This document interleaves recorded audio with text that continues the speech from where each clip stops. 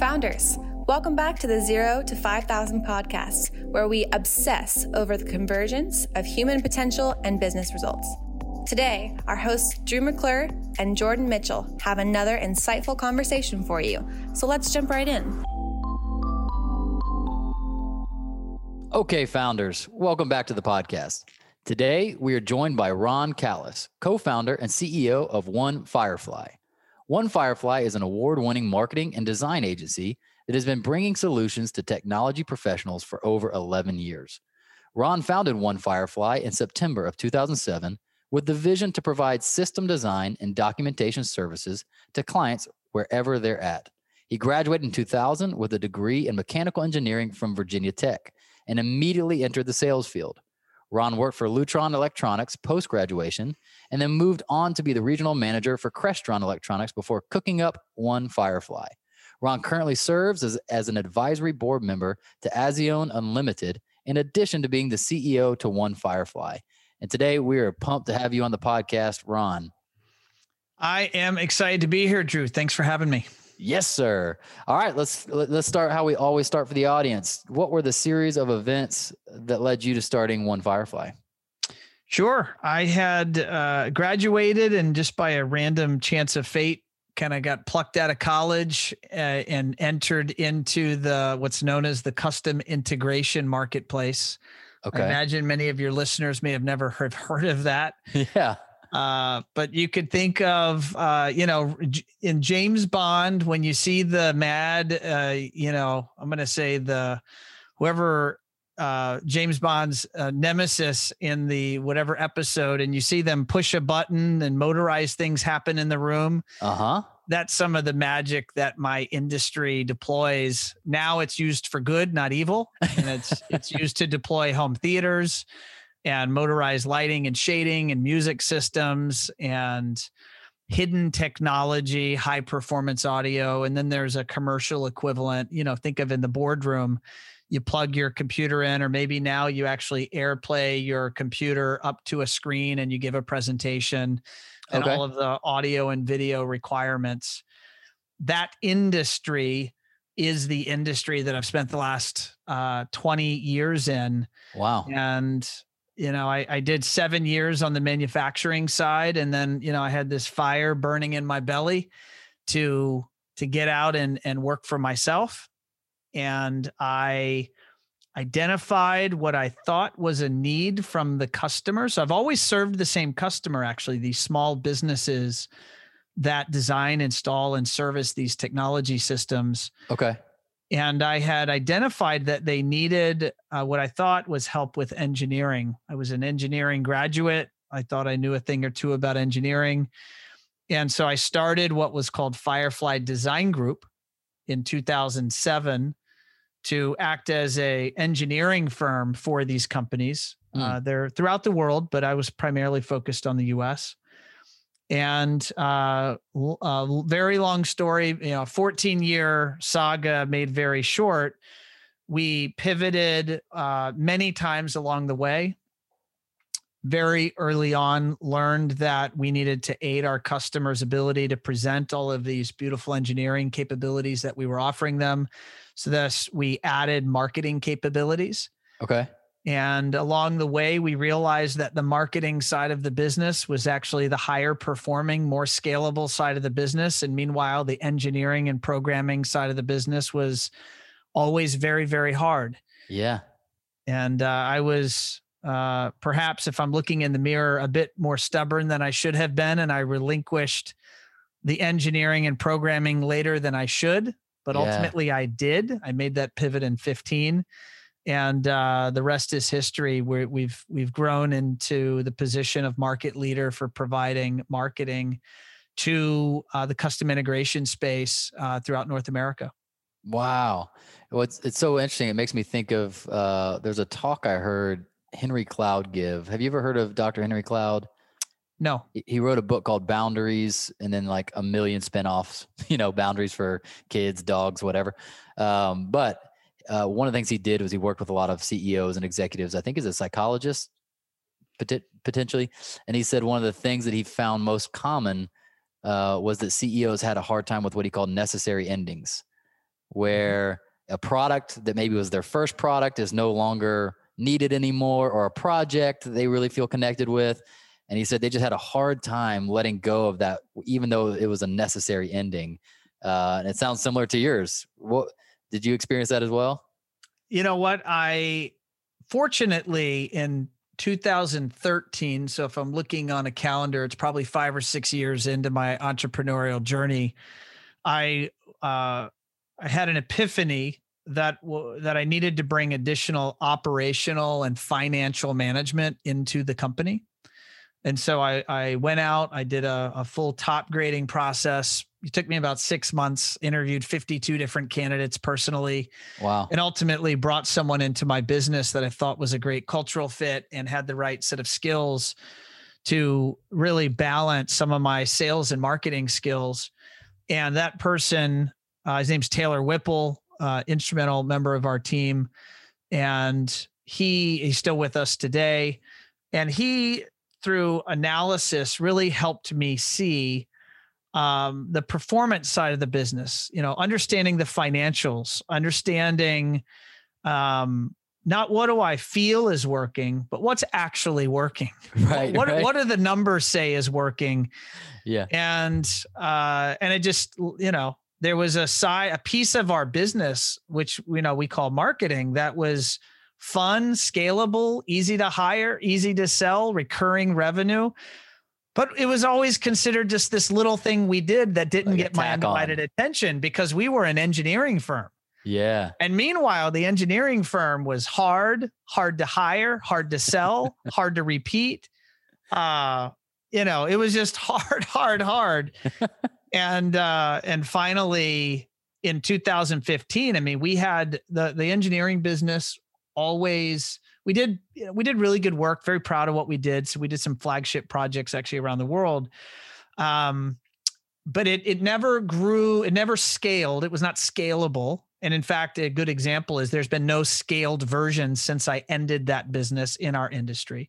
So There's no one that's come in behind and said, well, FireFly Design Group's out. We're coming in and we're going to do this. Yeah. Because it was frankly a bad idea.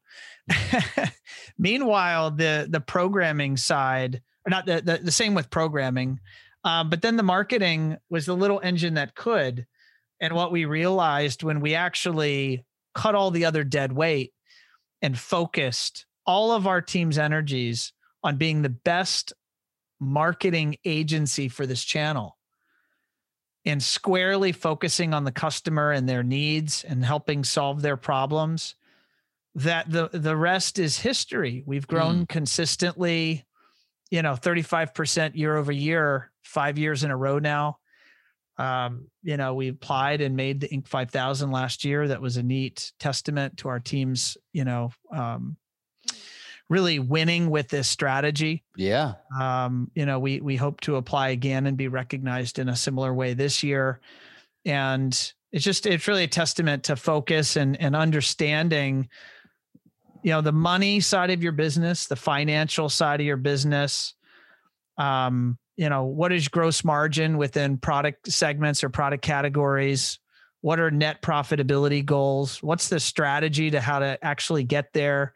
If you have these crazy ideas, I know that I had many along the way. We'll call them shiny objects. Yeah, let's go. Run modeling and cash flow forecasting around those ideas before you just jump in and do them. And the more of that slowing down to speed up that I do, the faster we go, the bigger we get, the more fun it gets. Let's go.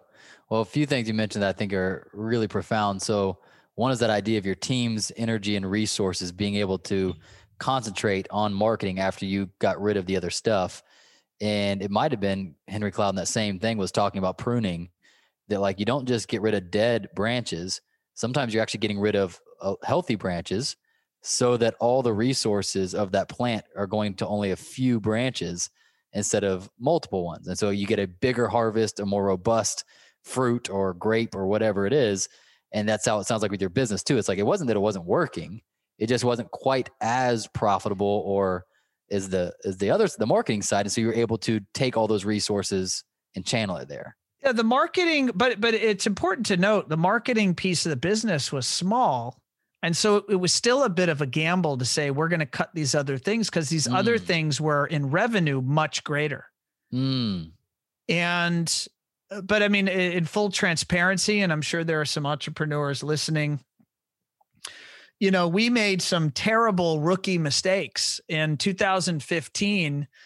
I didn't understand the importance of, I didn't know what I didn't know. I guess I'll put it that way, around payroll taxes. And meanwhile, the business was hurting in certain areas. And so we were making sure we paid everyone, but not paying our payroll taxes to the federal government on time.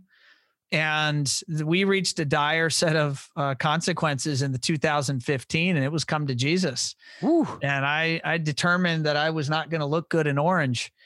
And so but I didn't want to quit. Yeah. And I was just, I was too stubborn to quit. And it's like, well, all right, I know it's bad and I know we're not in a great situation, but it's like Bobby Fischer said in a chess match, there's always a next best move. Mm-hmm. So given this set of circumstances, what's the next best move? And that was cutting business units that were large, cutting staff that were in those business units, streamlining our operational expenses, putting a strategy together to get our debt that was owed to the IRS for payroll taxes in place, which we happily paid promptly. And we purchased a bunch of lessons. I say that with every mistake I make that cost me money, I purchased another lesson. There you go. And now we know as we grow, we front load sales and marketing. And with that demand, we build operational capacity. I don't do it in reverse. I don't build operational capacity and hope sales will come. Smart. And that means that if sales were to recede, it means we would cut operational capacity. Yeah. I don't want to do that. And I'm happy to say we haven't had to do that in many years, but it's really a mindset to know that the business has to be strong and stable, which means the gross margins have to be at target. Net profitability has to be at target. And if we aren't, then either the income side of the business needs to be modified. That's in maybe product pricing, maybe sales and marketing strategies, or that's in operational expenses. Maybe we need to find a way to do something more inexpensively, or we need to cut costs, or we need to refine scope so that we can perform that particular service in a way that allows us to remain profitable. And that is best for our people. That's best for our customers, because I want to be here for many years to serve my customers. And if I'm not running a strong business, well, that's my fault. Yeah. And I think really over this 14-year journey, my leadership team and I have learned to run a better and better, stronger and stronger business. Man, it sounds like it. I mean, again, we've done 45 of these interviews, and just in hearing you talk about the business and the different lenses you're thinking through, there's some serious business IQ there, right? Like you said, I think you've naturally got a lot. And I think you also sounds like you've been buying lessons, right? I've been buying them every step of the way. I'm the kid that when he learned how to ride a bike, I got a lot of skin knees. But now you're doing backflips on the BMX track. But right? now I can go to the BMX track and I can hang out and represent. So That's right. I'm curious, this is a little bit of a side note, but as an engineer with an engineering background, starting an engineering company, did you just learn marketing along the way? Or was that something you were also passionate about for a while and had kind of interest and knowledge in? No, this started as a youth. I'm just, I was born that way, I guess, in that. Lady Gaga. I loved Lady Gaga, by the way. Yeah. But, I was born that way, and that I was the engineer, but I was the engineer that loves sales and marketing. So, I expressed myself as a kid in science fair competitions. I was so proud. I actually learned my sixth grader, Maximus, just announced today. He's in the sixth grade. He won the school engineering category against the upperclassmen. So let's go, Maximus. Well done. He competed against the high school kids and won. Now, when he won, did he look out at everybody and say, "Are you not entertained?" I don't know, but I'm going to give him that line next time. Come on. He's built for that line. He is. But when you look at science, and it sounds silly, but when you look at science competitions, you can have great science, but you have to sell that science to the judges. And I got I don't know. I loved that as a kid, middle school through high school and into college. I did various types of competitions so that when I got interviewed out of college by Lutron Electronics, and I loved their interview process. It was so in-depth and they cared so much clearly about the people they were bringing into the company. It really fascinated me. And I've carried that into a lot of my methods here at One FireFly around hiring. But that aside, they ultimately offered me a job both in the engineering department. Mm-hmm. They said, we'll bring you on as an engineer. We love the way you think. And they said, we'll also bring you on to our sales department, a completely separate track. Wow. And they said, we don't do this often, but we feel that you're ready for both. And I said, which one makes more money? And they said, well, probably in the short-term engineering, but in the long-term sales, if you're good. I said, well, I'll take sales. And that's where I just, by the random chance of fate, landed in this industry. And it's meant to be, because at the end of the day, you want to be in a marketplace. Entrepreneurs are listening to this. And ideally, you want to be in a marketplace where there's a lot of opportunity for growth. Yeah. You don't want to be in a dying industry. You want to be in a growing industry. Yeah. And, I felt then what I feel today. Perhaps I feel it stronger today, that there'll be more technology in our lives tomorrow than there is today. And I felt that 20 years ago. There'll be more technology in our homes and in our offices tomorrow than there is today. Yeah. So I've decided to stay in that industry and simply become, by default, an expert. Stick around long enough and you focus on something, you become the expert that people look to. Yeah. And now I'm the marketing expert in this niche space. And so, riches are in the niches. Tremendous amount of value in being the expert in a space that if someone is going to business school and looking at the space they're going to enter, no one's going to choose to enter my space. They haven't even heard of it probably. Yeah. Right. So I don't have the big marketing agencies looking at coming into my niche boutique industry. And so it has allowed me an opportunity to really blossom and grow a thriving agency. And I think there's an infinite number of other verticals and spaces for somebody to do something similar to what I'm describing. But there's just a lot of value in just patience, staying the course, becoming a part of the space, be valuable to people, offer help, guidance, and assistance. And in time, you become the go-to expert. Yeah, man, I love that. I mean, much of what you say resonates deeply with us. We heard Seth Godin talking about the same idea. All the smart people seem to talk about, man, niche down until you're uncomfortable, right? And we did that this year, especially in the pandemic. Our instinct was to go wide because you're afraid. But my business partner and I pulled each other aside and we're like, listen, we got to deny that instinct. We need to go narrower. We need to be more specific on who we're serving, how we're serving them, all that kind of stuff. And it paid off dividends. But it can be scary. And especially if someone's entering in for the first time and they're not that industry expert yet. What did you do in those first few years to survive?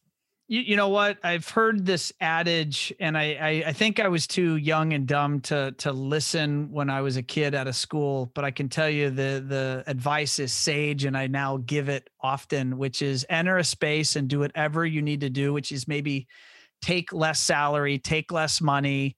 It's not about your income if you're just getting started in a space. It's about the experience and the network you're building.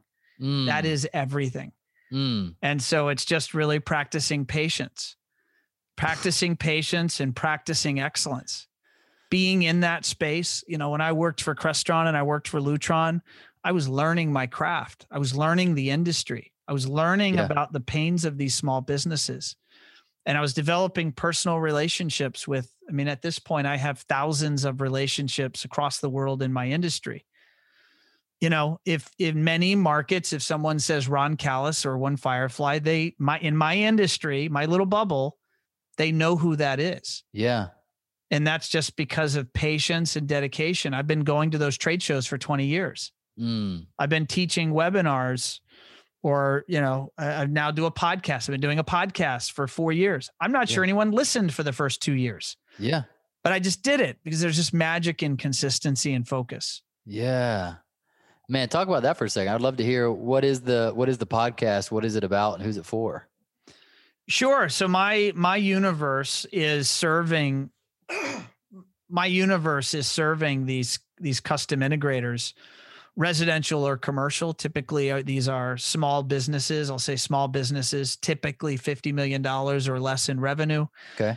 And, all sides of these entrepreneurs running these businesses, from the leaders running these businesses to the consultants serving within this space, to the manufacturers and the reps and the distributors that serve this space. I bring these people into my show. It's called Automation Unplugged. Cool. Anyone can find that in their podcast app.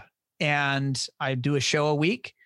And I very similar to what you're doing here with me. Yeah. I want to learn about them, what makes them tick. Yeah. And I think everybody has a different story. Those stories are interesting to some. And so I use my medium, which is my podcast, as a way for our industry just to learn about all the cool people that make up the space. Love it. Yeah, very similar. I'm curious, it's diving more into what makes you tick as we go back into those early years when you're scratching and clawing and you're doing stuff that the ROI is not there yet, right? And what kept you going? What kept you persevering? It goes back to my years as a wrestler, and this maybe is just part masochist. I'm 180 pounds now. I'm 5'8". Only a wrestler would talk about his weight so openly. Right. But I was 5'8", and I wrestled 103, 112, and 119. Right? Wow. Through high school. Wow. And I was lean and mean, and I was a captain of my wrestling team. And I was, and by the way, this is not health advice. And if parents are listening, please don't let your kid do what I'm about to describe. But I cut more weight than anyone else on my team. So no one could tell me they hurt more than I did. I didn't want any excuses. And I've had an ability to think that way. By the way, it's mostly to a fault. It's not always healthy to think to that extreme, because Sure. I now know you don't have to suffer to succeed. Yeah. But I didn't have coaches or mentors around me. I was the first person in my family to go to college. I didn't have any mentors in entrepreneurship around me. Wow. Until post-college. I didn't learn how to play chess until my freshman year of college. Now my son, he learned chess at the age of 3, so he won't have to go through what I went through. But it's really a matter of just sticking to it. But, and here's the lesson, learning that you're not always right. Also, and I was far more stubborn than I needed to be. And there's a lot of value in not doing purely what you think you should do. This maybe is the anti-advice from your other guests. I don't know. But being brave enough to ask others what they think you're best at. Yeah. It's the concept of the 360 review. That's Sometimes you're blinded as to where your strengths, where your superpowers are. And you get to find those superpowers out if you actually ask others about how they view you.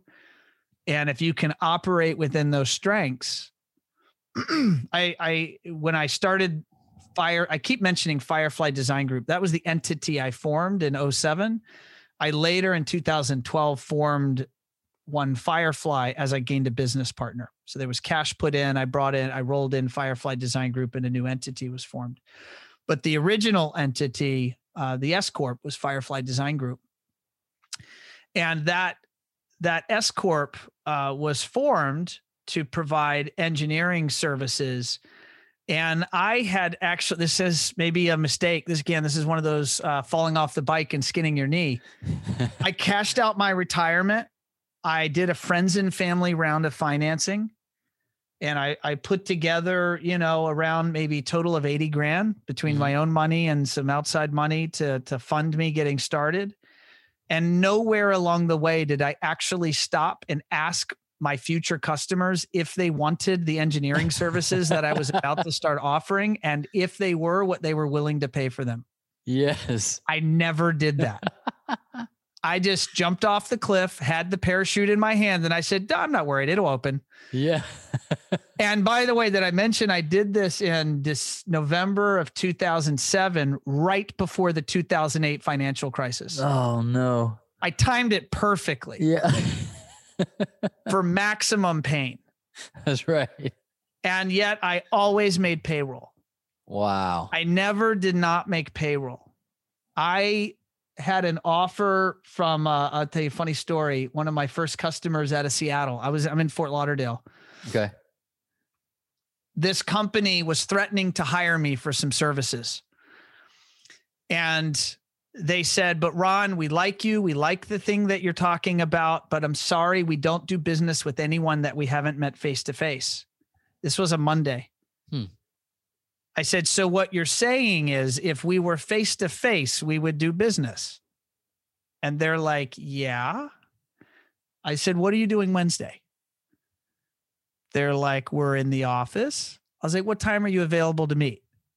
Ron, aren't you in Fort Lauderdale? I was like, yeah, I'm in Fort Lauderdale. No big deal. I'll be there Wednesday. When can we meet? Let's go. Like, let's meet 10 a.m. Done.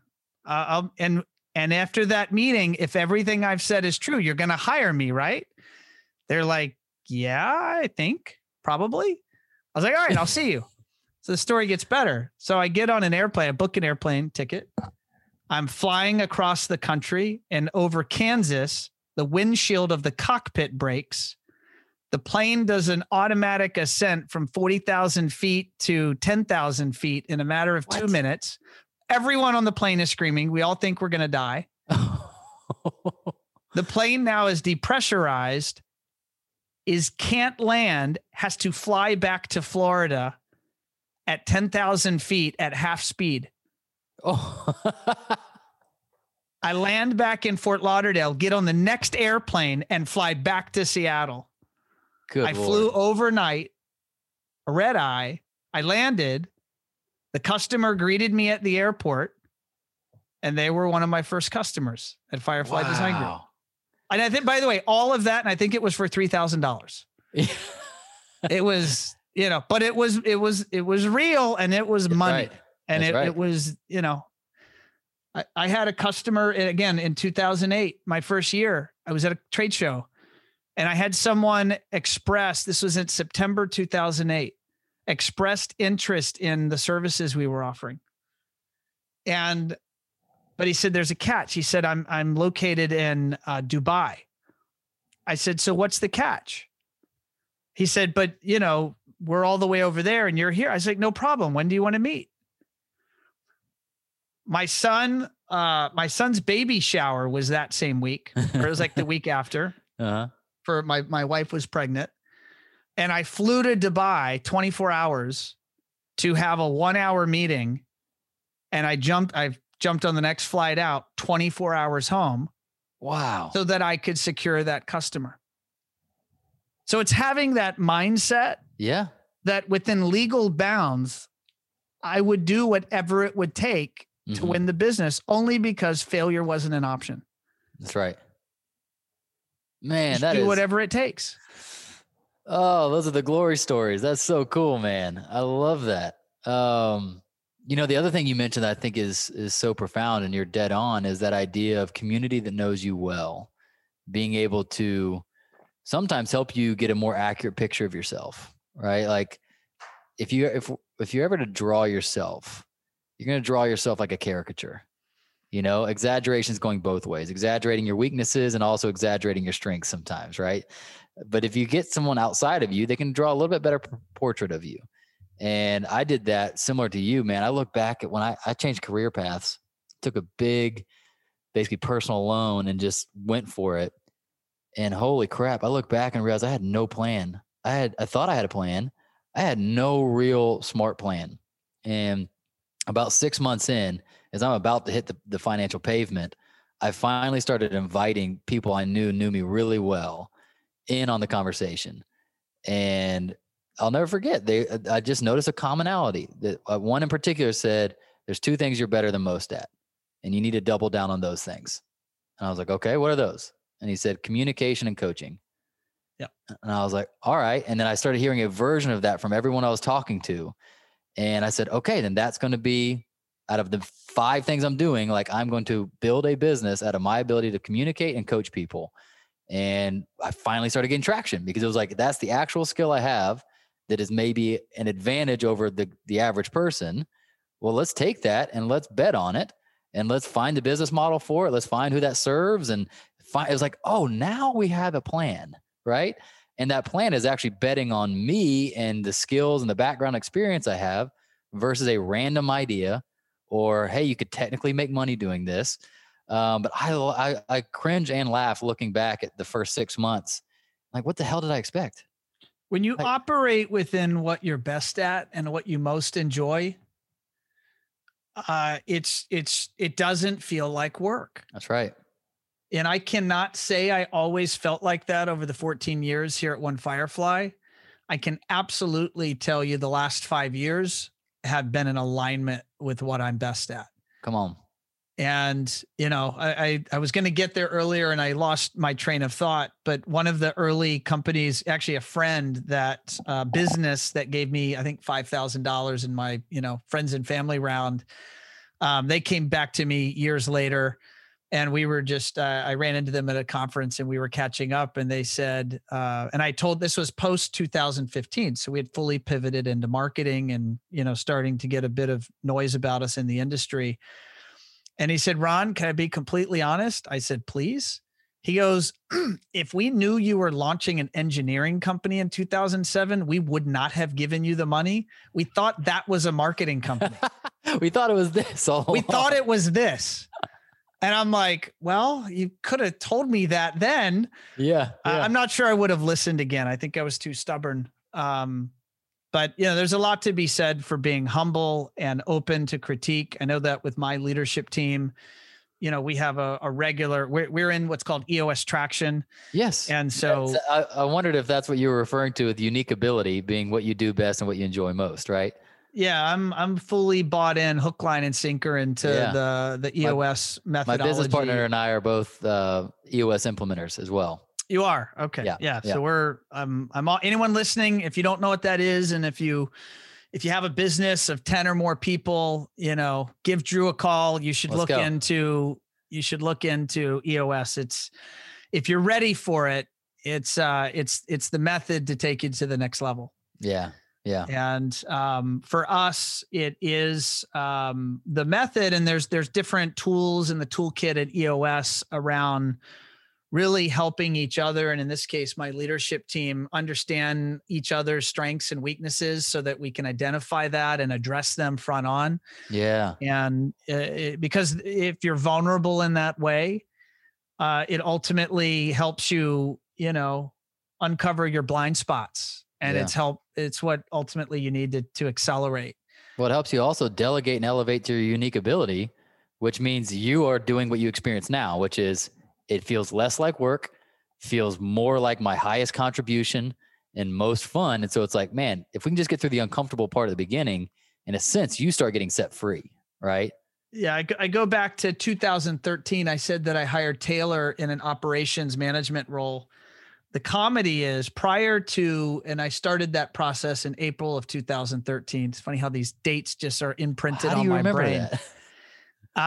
Because I remember the pain and suffering that led up to it. And I remember that I was struggling to scale at the time, my engineering business.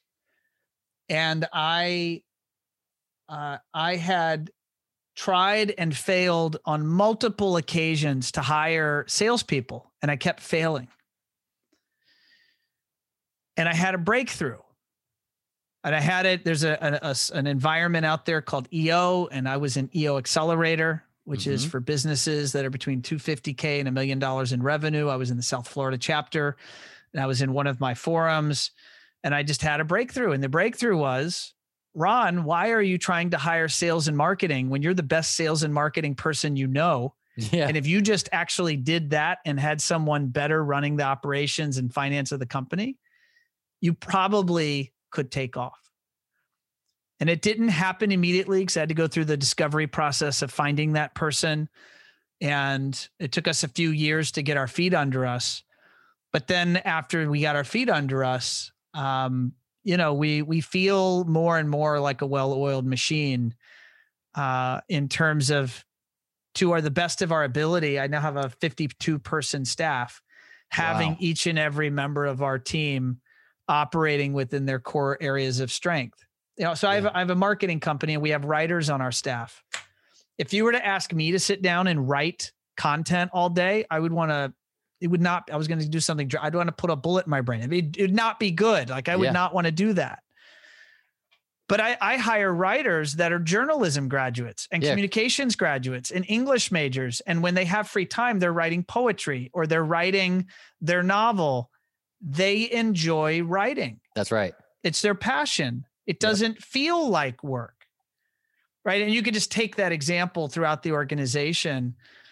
When you have people that have that superpower and they know it and you know it, and then you plug them into the position on the team, things just get easier. I'm not going to say they're perfect. There's still a lot of work to do, but things are just easier. There's less friction. Yeah. And when you find it, you know it. Like, often you don't know it at first, and you're like, all right, we thought that was going to work and it didn't. But it's like when like a disc goes back in place, or if your shoulder's at a socket and it goes back in place, you're like, whoa, they're moving so much freer and the results are coming easier and there's less friction between us and them. Like, man, when you get someone in the right seat, you really feel it from them and for you, don't you? It's magic. So whether it's your legal counsel or your CPA or your bookkeeping or your marketing or your sales, whatever that is, when you plug the right people into your organization, whether they're on your staff or they're your partners, right? So like my CPA, he's not on my staff, he's my CPA. Yeah. But when you get that right partner, it clicks, and you know that piece of weight has been offloaded. Yeah. And then that's where delegation and accountability comes in. When clear accountability is in place and what you are responsible for is clear and what the other party is responsible for is clear. And that's, again, another piece of advice perhaps for those listening, because I didn't always do this. So I can now say something I learned along the way is, having job descriptions and having accountability scorecards defined at the point of hiring. Bonus programs are based on accountability scorecards. Quarterly reviews happen around scorecards. Yeah. There's no person at One FireFly that does not know what's expected of them every day, every week, every month. No one. Wow. And yet, how often on your teams or people that that are business operators, and if there's some stress or turmoil with staff, do they know what was clearly expected of them, thus what they are or are not doing effectively? Yeah, everyone's guessing. I'm in a mastermind. I won't mention any names, but there's an individual. He's got stuff going on with one of his staff, and he's talking about a level of frustration with that staff member. And it's a mastermind, so we're helping each other problem solve. And he looks at me and he goes, "Ron, I already know what you're going to say." And I'm like, "So have you done it?" And that is, do you actually have your job description and accountability scorecard defined for this person? Thus they know whether they are or are not performing. Yeah. He's like, "No." I was like, "So how can you tell me this person isn't performing when you haven't been fair to that person? This is your fault." Yeah. So you're trying to come here and have us talk about this other person. The accountability sits at the top of the organization. Yep. They follow your lead. And so as I've deployed and implemented these strategies, we at One FireFly, we have a high attention to culture. Our team generally loves working at One FireFly. And well, how do you know that? Like, that's a subjective statement.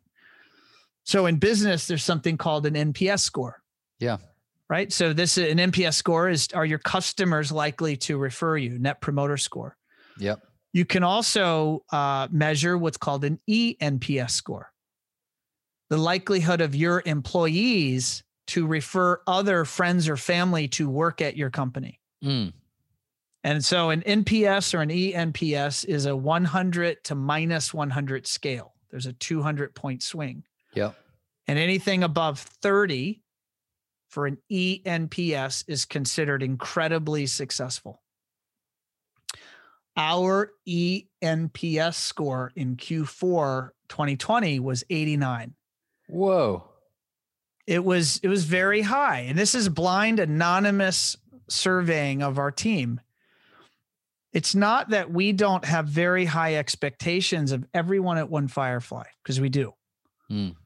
But when you hire top performers, they want to know what is expected of them, and they always want to know how they are measuring up against that level of performance. They want to know if they're winning or not. They want to know if they're winning or not. Yeah. And if they win, I want to reward them. Yeah. So everyone at One Firefly has salaries and bonuses. Yeah. I don't care your position. Every level at One Firefly, salaries and bonuses. So good. I mean, man, when we don't do that, it's like asking people to play a game that they get in trouble for when they're not winning, but you haven't told them what a goal is. You haven't told them what the rules are, and there's no scoreboard. But you're going to be fired if you don't do the right things. So it's like, well, hold on, what's the score? I don't know. We don't really keep score. Well, what's the rules? I don't know. You kind of stay over that area. And it's like, well, what game are we playing? Right. But the moment you give some boundaries, you give some rules, you say, here's the thing that we're measuring that matters. Here's the scoreboard. When the people start getting competitive and fun, and they start knowing when they're not doing well and how to improve it. I mean, oh man. And they start helping each other out. Hey, you look like you need some help. Can I jump in and help you? I'll give you an example right now.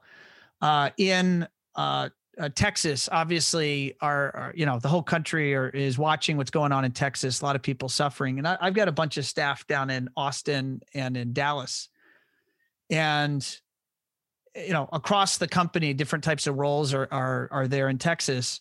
And there was just a comment within our company Slack from one of our staff members in Texas, in Austin, actually. And I'm actually going to read it to you if you allow me. Please. I'm going to give Cameron props. So Cameron just posted this in our Slack this morning at 11 a.m. He said, I'd like to give a big shout out to every single one of you, talking to the whole company, for finding a way. Finding a way is one of our core values. Cool. He says, this week has been anything but ordinary, but I've observed every member of this incredible team stepping in to help your peers any way you can. From those of us affected by the storms, using their available time to work on their assignments, to those unaffected, taking on additional work to help your colleagues. The leadership team reaching out to check in and give those affected space to prioritize our safety. I feel so incredibly blessed to be a member of this team of outstanding individuals. You have all embodied our core values this week. I've never been on such a supportive team in my entire career.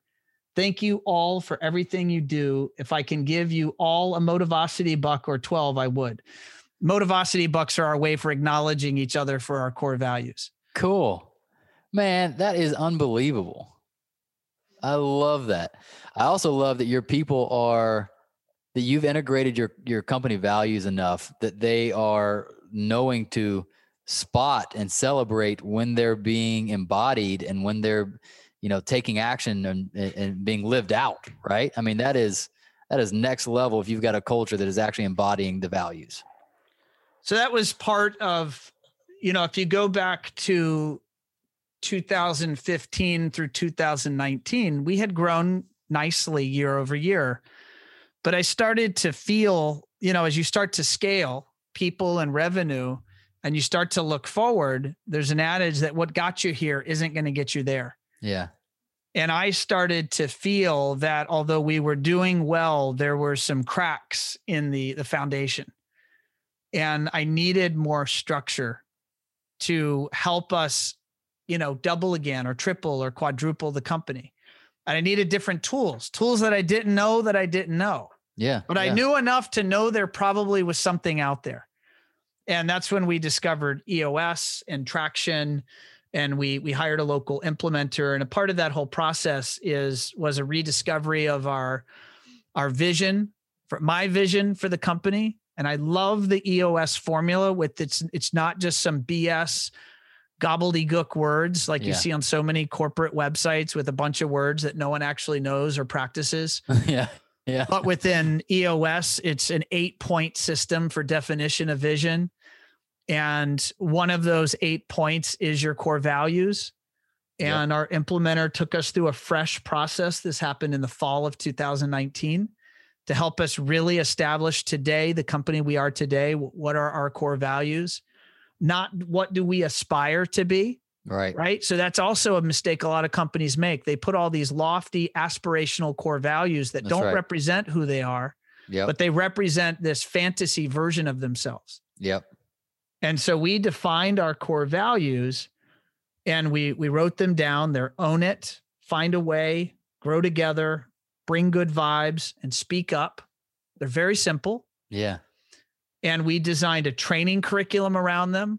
So my leadership team and I coordinated and we produced an hour-long training for each of our core values. Cool. With example testimonials and demonstrations from our team, how they practice those core values. We implemented a piece of software called Motivosity. It's a beautiful cloud-based tool, plugs right into Slack. And we created a core value kudos channel.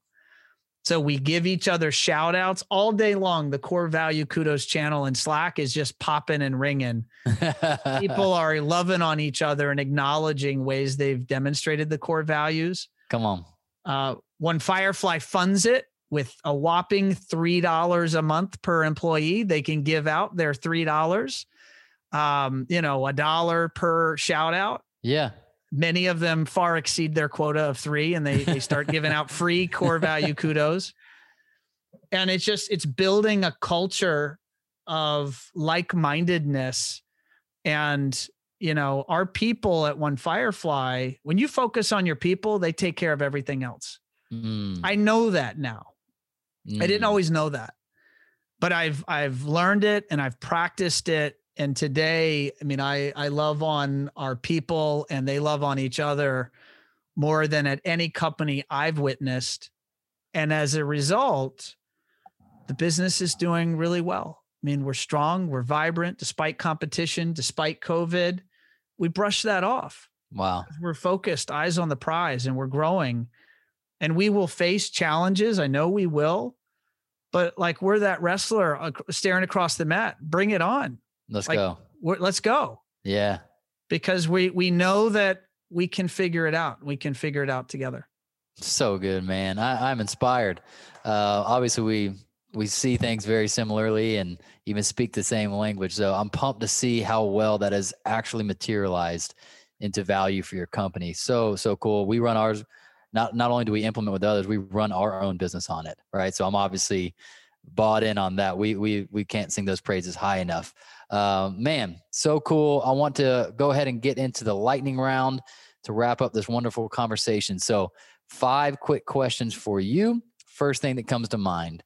Number 1, if you could ingrain one message into your entire organization, what would it be? I think that growth is key. Personal growth, professional growth. We're a growth-minded company. Yeah. Such that we aspire to have people on our team, and I would challenge that we've succeeded, that desire to do better for themselves and those around them every day. And as we've grown that team with that focus, business has done nothing but continue to accelerate and trend in a positive direction. And we really look forward, and the future is unlimited. It's infinite. Love it. We can grow in any direction at any rate. It's just a matter of where we point the ship. Love it. Okay. Question number 2. What is the single best advice you've ever gotten about growing a business, and what is the worst? The single best advice is learn your numbers. I would say that it's the biggest mistake so many business owners make. And that is whether they're the technician from the E-Myth philosophy from Michael Gerber, or they are the rock star sales and marketing person from, whatever industry they're from, is that you have to grow financially responsibly. You have to know the product you're selling or the service you're selling, what your cost basis are, what your margins are, what your target net levels of profitability are. You just have to know that. And if you don't know that, and many listening may say, well, that's my area of weakness. I know that's okay. But you need to surround yourself then with the ability to have that capability on your team. Yeah. Because if you're missing it, you're going to suffer and you're going to take a lot longer and the road's going to be a lot harder than it needs to be. Beautiful. What about the worst? The worst advice?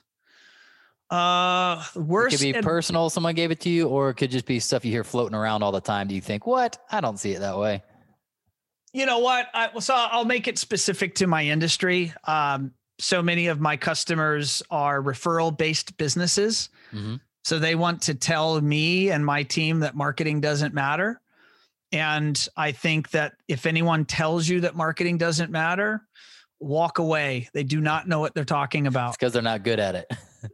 Marketing is the oxygen for your business. Yeah. You have to fund your business. You have to invest in your business. And there's a one-to-one correlation in terms of the ways that you invest in your marketing and the ultimate places you're able to take your business and the speed at which you're able to grow. So and many of my customers or people that when they met me, they'll tell me they had a marketing budget of zero. One of the things they learn right away is whether they use me or not, it really doesn't matter. They need to build out their P&L for the future with a line item in cost called marketing. Yeah. And they need to budget for it, and it should be correlated to their target revenue. And then when you have the bucket of money called marketing funds, now you get to decide, well, what's the best place to deploy those marketing funds? Yeah. But it's not, should I have marketing funds? So good. Number 3, what causes you the most worry leading your organization? You know, I like any human being run through bits of anxiety and fear, uncertainty, and doubt around, am I a good enough leader? Sure. Am I leading my people effectively? Am I being aggressive enough in the marketplace? Am I being too calm in the marketplace? Am I taking my competitors seriously enough? Am I not taking them serious enough? And so what I've learned, I just say is, as I've built out an amazing team and I've delegated and elevated, you said those words a bit ago. Yep. And as I've entrusted them by bringing on talented people and coaching and training them and then getting out of their way. And that is a problem so many of us entrepreneurs, especially founders, have, that so many aspects of our business, we think we're the best at it. And the reality is, even if you are the best at it, you still have to get out of the way if you want to scale your business. Yeah. And I'm reading your question. If you could go back to the past and tell yourself one thing, what would it be?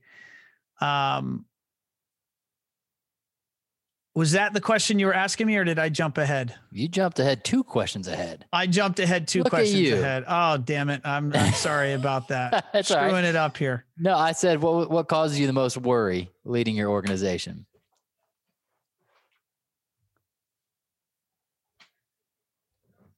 I've never felt more calm than I am right now.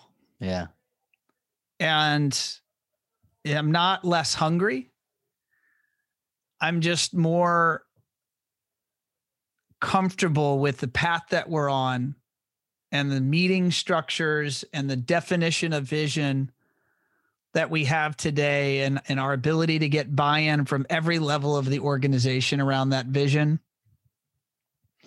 I guess if I have one worry is, am I being a good enough leader, an effective enough leader? Sure. You know, there's a wonderful book called Multipliers. Mm-hmm.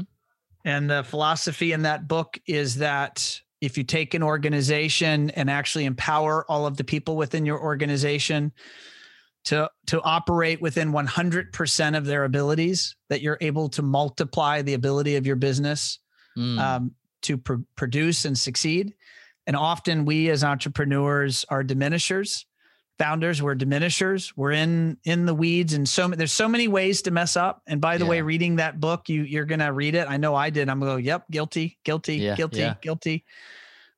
So it's really about, am I an effective enough leader to help us achieve what I know is possible? I love it. I love the honesty too. Thank you for that. Number 4, what's your BHAG? Your big, hairy, audacious goal? For us, we've designed that around revenue targets. So, you can choose, some can choose to grow, for example, in like the VC capital sort of model, think Silicon Valley, put a plan together, go get outside money and scale. I have no interest in that. And so I also want to let people listening know that it's okay to not want to do that. Yeah. I bet you I have a better quality of life than a lot of the people that are running in business models like that. And, I'm a smaller business than maybe some of those people in their desired planned exits, but I own enough of the equity in my company to where, my overall income has me set up nicely now and nicely for retirement. So that's okay. Yeah. So my BHAG is really around revenue targets, 3 and 5 years out. Cool. So if I look at where we want to be over 3 years, we'd like to double the size of the business again. Cool. That's awesome. I'm right there with you, man. I've bought in on this way of doing the business. I don't want, if at all possible, and I think in the kind of business I'm in and you're in, you don't really need that outside investment. And you just invite in all sorts of headaches and voices and all sorts of stuff that can complicate it for sure. I've had offers to buy my business or invest in my business probably every 6 months for the last 5 years. Wow. And I have not seriously entertained any of them. Yeah. And the reality is, if you seek that outside money, whether it's for equity, there's a whole other concept of exiting at some point. But in terms of gaining a partner, selling some equity, and now having to account to that other party, that's right for some. And there certainly are use cases and business models where that applies. It's just I've chosen the path of organic growth. And so we take profits, we reinvest that back into the company, and just slow and steady wins the race. Love and that. It matches my personality. I like to think through things and really work diligently through, and a lot of brainstorming and a lot of, modeling with my staff. And that slow and steady wins the race model has worked very effectively for us. Love it. Well, man, thank you so much for being on here today. This has been so fun. Again, your business IQ is through the roof. So fun to hear, even just the real story of the dummy tax that you've had to pay on some stuff, and the way you've bought these lessons. I know my business IQ has increased, as well as just my own encouragement about the business that we're building. And I'm sure so many people listening are building. So thank you for putting in the hard work, for loving your team so well, and not giving up, man, when things are tough. And mostly thank you for being here on this podcast with us. No, it's my pleasure. If I was to leave one piece of advice for your listeners, it's just, if you can help it, don't give up. Yeah. If you ever seen that cartoon where that person is digging towards, there's two guys tunneling underground, and one is like one stroke away from hitting the diamond mine, but he's walking the other direction. And the other one is halfway there, but he's still heading in the direction of the diamond mine. Yeah. If you can simply last, that's right, and be willing to cancel the bad ideas, cancel even things you might love that are bad ideas, and just and push forward. That's where a lot of the toughness and stubbornness in the entrepreneur and founder shine, and ultimately you get to have the payday or the happiness resulting from that. So good. Well, I'm going to take that advice myself, and I hope the audience does as well. Ron, thank you so much, buddy. Hey, my pleasure. Thanks for having me, Drew. Yeah, be good.